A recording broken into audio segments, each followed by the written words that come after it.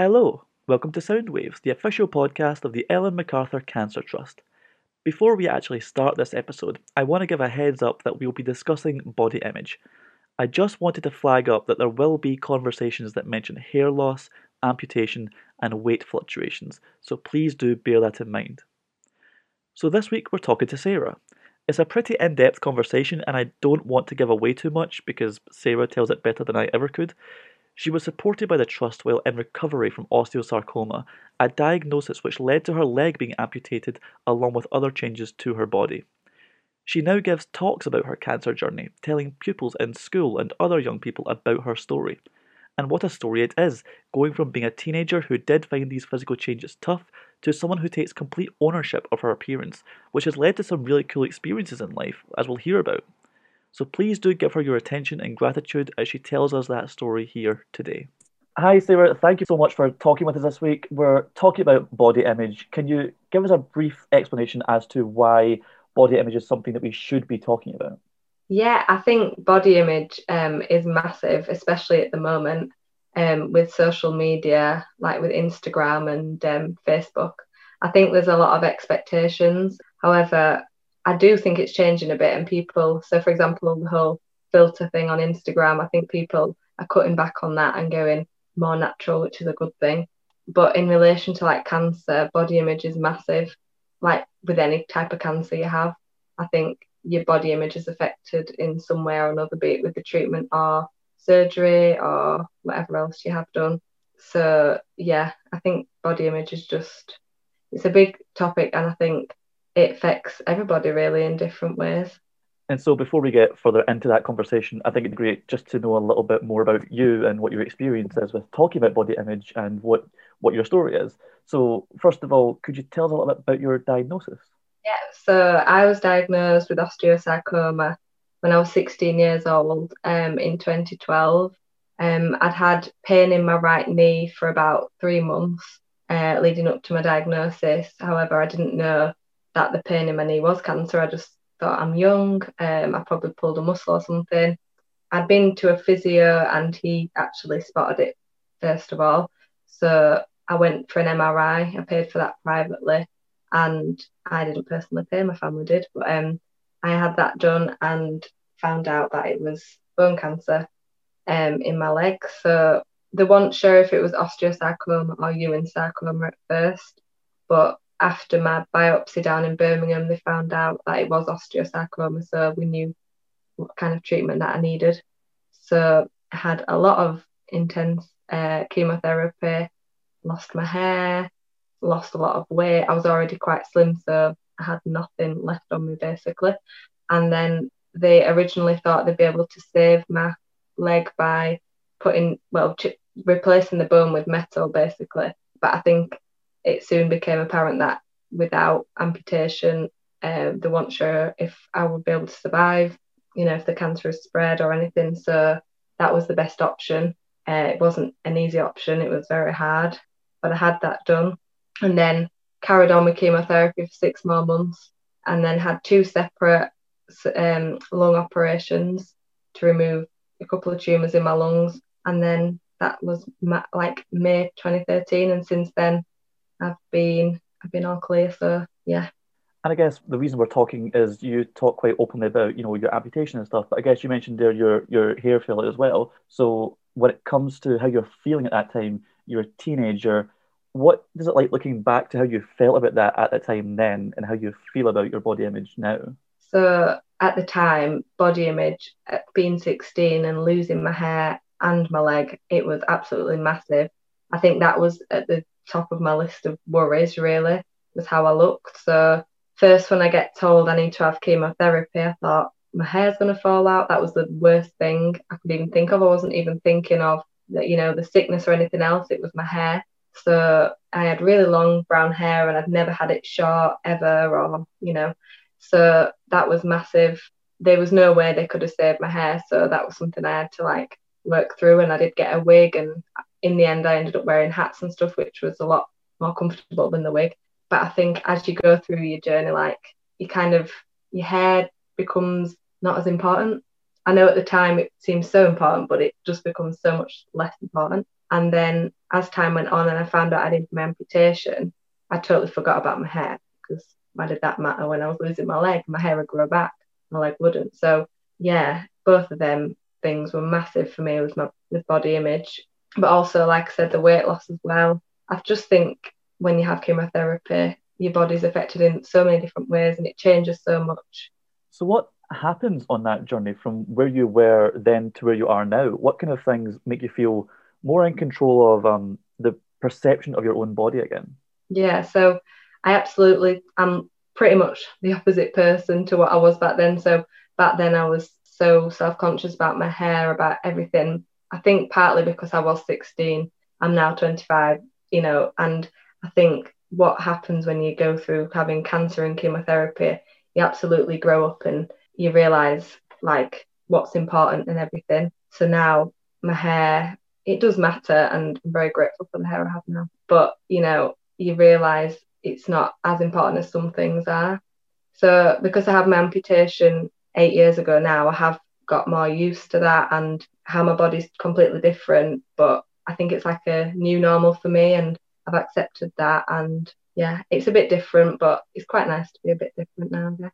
So for people who are listening to this, who are maybe at the start of this journey, the story that you're telling, you're obviously in a place now that's much more comfortable with how you look and how you feel about how you look. But what along the way made that fall into place for you? What helped me on the way really was my family and friends. They were brilliant.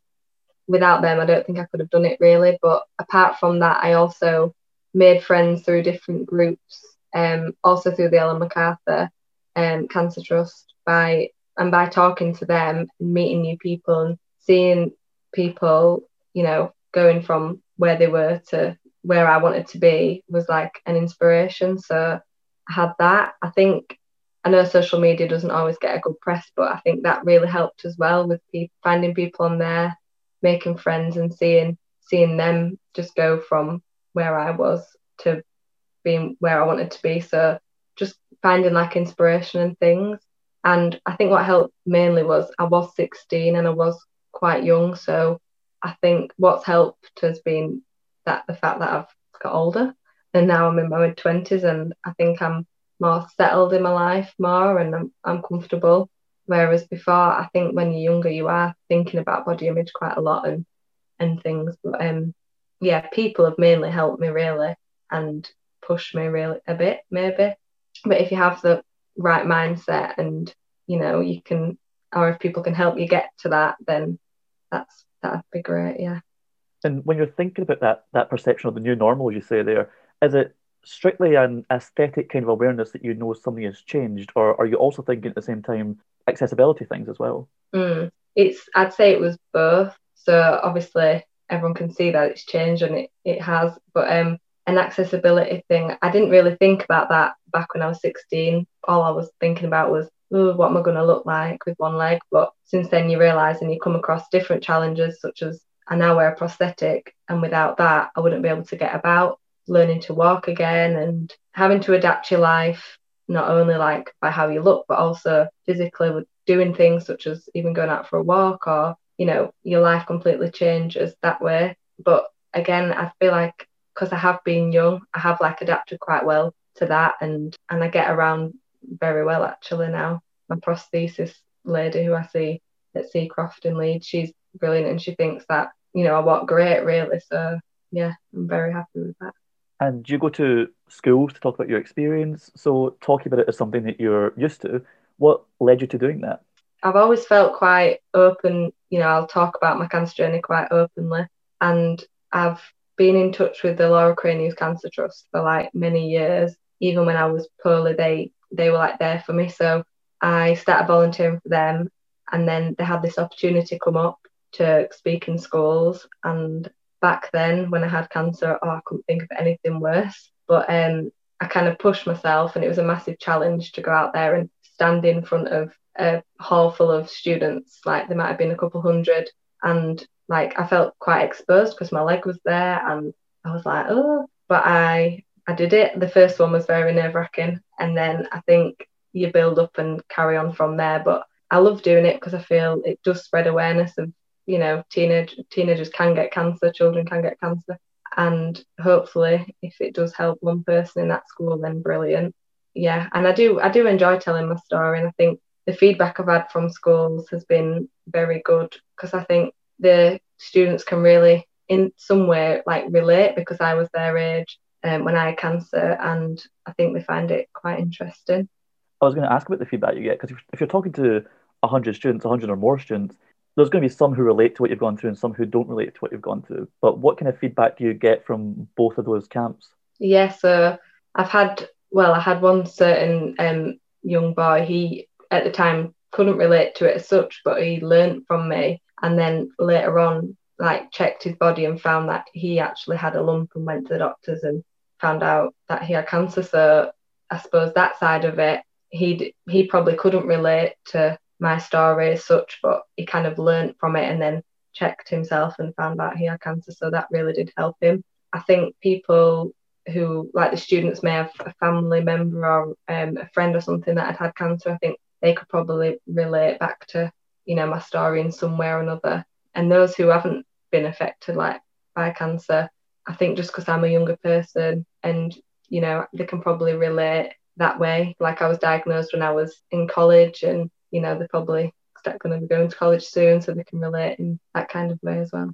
That's interesting as well because I was assuming, the talk you're giving is about the body image part of it, but actually you've raised awareness for that boy who went and checked himself. So it's not just that one thing, there's a lot to it. Yeah, there is. There's more than just body image, really. I do talk about that. However, I do tell my full story, and then I guess it makes people think about their own body as well and about checking for anything abnormal, really. And so alongside all of that, you've done some modeling as well. I can't imagine any scenario where that doesn't sound utterly nerve-wracking. What was that experience like? Yeah, it was absolutely nerve-wracking for me at first. The reason I got into it was I'd done a few shoots for charity and things, and I'd seen a lady on Instagram she was an amputee actually, and she was signed up to a modelling agency. And I just looked into it and I thought, oh, I could give it a go. Because I think since having cancer, I just try and take every opportunity that comes my way. I don't know, I want to try and live my life to the full, as cheesy as it sounds. But yeah, so I signed up, I had my portfolio done, and then somewhere out of nowhere, I don't know, River Island got in touch with them and wanted me on on their shoots. So I thought, I'll give it a go. Went down to London and did the shoot, but whilst I was there, I was modelling with people that I'd modelled for massive high street brands, even designer, and they were asking me what experience I'd had, and I thought, none. Somehow I'm here modelling for River Island. So that was an experience. And I think I always say if this had happened to me like 10, 20, 30 years ago, it would be totally different. Like disabled people are so much more out there now. You see them on telly, on adverts, modelling all over the place. So I think if there is a good time, I guess it's now to be disabled. I was going to say, do you think if you have had some sort of change to your body, if you see that difference represented in modeling and advertising, just a general public visibility of it, does it make a difference to you seeing that? Yeah, absolutely. It makes a huge difference. I don't know, 10 years ago, you would not have seen people with different disabilities on adverts or anything. But now seeing that for people, I think it's like a comfort, and they know that they're not alone, and it is normal. So yeah, it's very good. And you say you're just like you'll sign up to other things now just to live life to the fullest. Are there other things like that you've done? Yeah, I suppose there probably are. I've done a couple of years ago, I did a skydive. I'm not sure I'd have done that before. And it wasn't easy because obviously they didn't let me do the skydive with my prosthetic on. I think that'd be a bit dangerous. So I had to get up there somehow. So I did use my crutches, and it was probably a bit more difficult than someone with two legs, but I gave it a go and I really enjoyed that. So that was one thing. I'm trying to think what else I've done. I've probably just said I've turned into a bit of a yes lady. I'd like to try and say yes to everything, but if something comes along and I say no, I hate the thought of maybe regretting it, because just try and if things come your way, give them a try. If it doesn't go to plan, then at least you tried, I guess. And we can't round off without talking a little bit about your time with the trust. It's been a few years now, but what kind of things do you think of fondly about your time with the trust? I've got a lot of fond memories with the trust. I remember how like I changed from the start of when I first started coming on trips. So I'm trying to remember what the first year was, probably 2013. I first came on a trip and my hair was very short. I just finished my treatment. I'd put on some weight from the treatment and things. I wasn't feeling very confident, but I came down with my youth support coordinator and a few other young people, and I had such a good time, like making friends, talking to people, sailing, obviously, just everything about it. It even felt like I was abroad down on the Isle of Wight. It's so lovely and sunny. It was so nice. I had such a great time, and then I think I came again like the year after, which again was brilliant. And from there, I thought, oh, I'd love to be involved in this charity. I just thought it was great.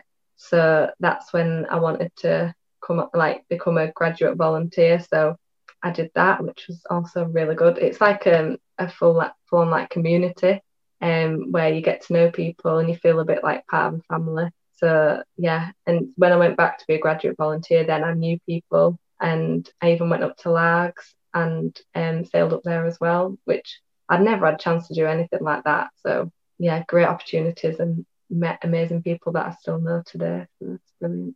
And talking about body image, is there a benefit to being around people who have had cancer? Are they more understanding? Does it take some pressure off when there's a physical change that's new to you? Yeah, absolutely. I think because when you're on the trip and you're around people that are also dealing with, such a big body change recently, or they've just had chemotherapy, they understand exactly how you feel. And I think even the skippers and people that work for the trust and volunteers, they understand because they know everyone there. It's everyone seems to understand each other, and you don't worry as much as, oh, I can't do something. They help you and you do manage to do it. It's so important that the young people, you meet people and the people around you understand. And we talked at the start about your relationship with your body when you were a teenager and you were going through this for the first time. Now you're in your mid 20s. What is that relationship like now? I'd say now I'm in my mid 20s, the relationship is very different. I do feel more confident. I have my days where I think, oh, I wish some people would stop staring at me. I now choose to have my leg out on show. So I used to have it covered up when I was younger well, it was made to look like a real leg, but in my eyes, it never did. Like I was always picking faults with it, and I thought I'll never be able to do what everyone else. Well, I see other amputees and they were wearing the metal out, as I call it, and I thought I'll never be able to do that. I want to look like a normal human and such. But I met a couple of amputees, and then they had their metal out, and I thought, wow, they've been through something, and they look so strong, and I thought, wow, I should be proud of what I've been through. So obviously, I then got my metal out and got my leg on show. So now when I go out everywhere, obviously everyone can see it when they first meet me.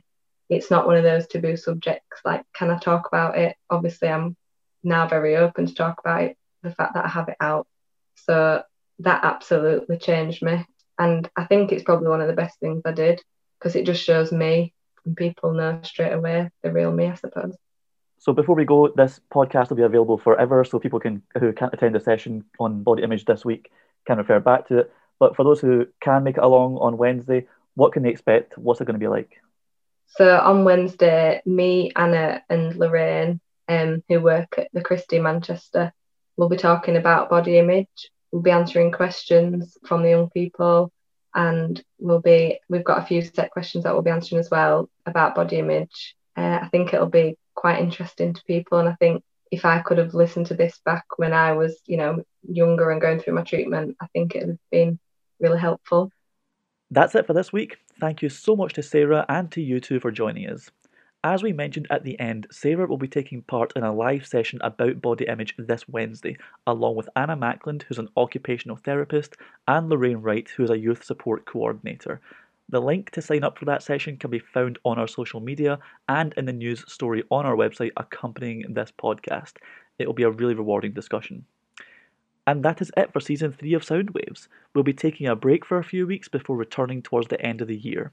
Thank you to everyone who's listened over the last run of episodes. We really hope you've enjoyed them, and thank you to everyone who's given their time and joined us. Until next time, take care.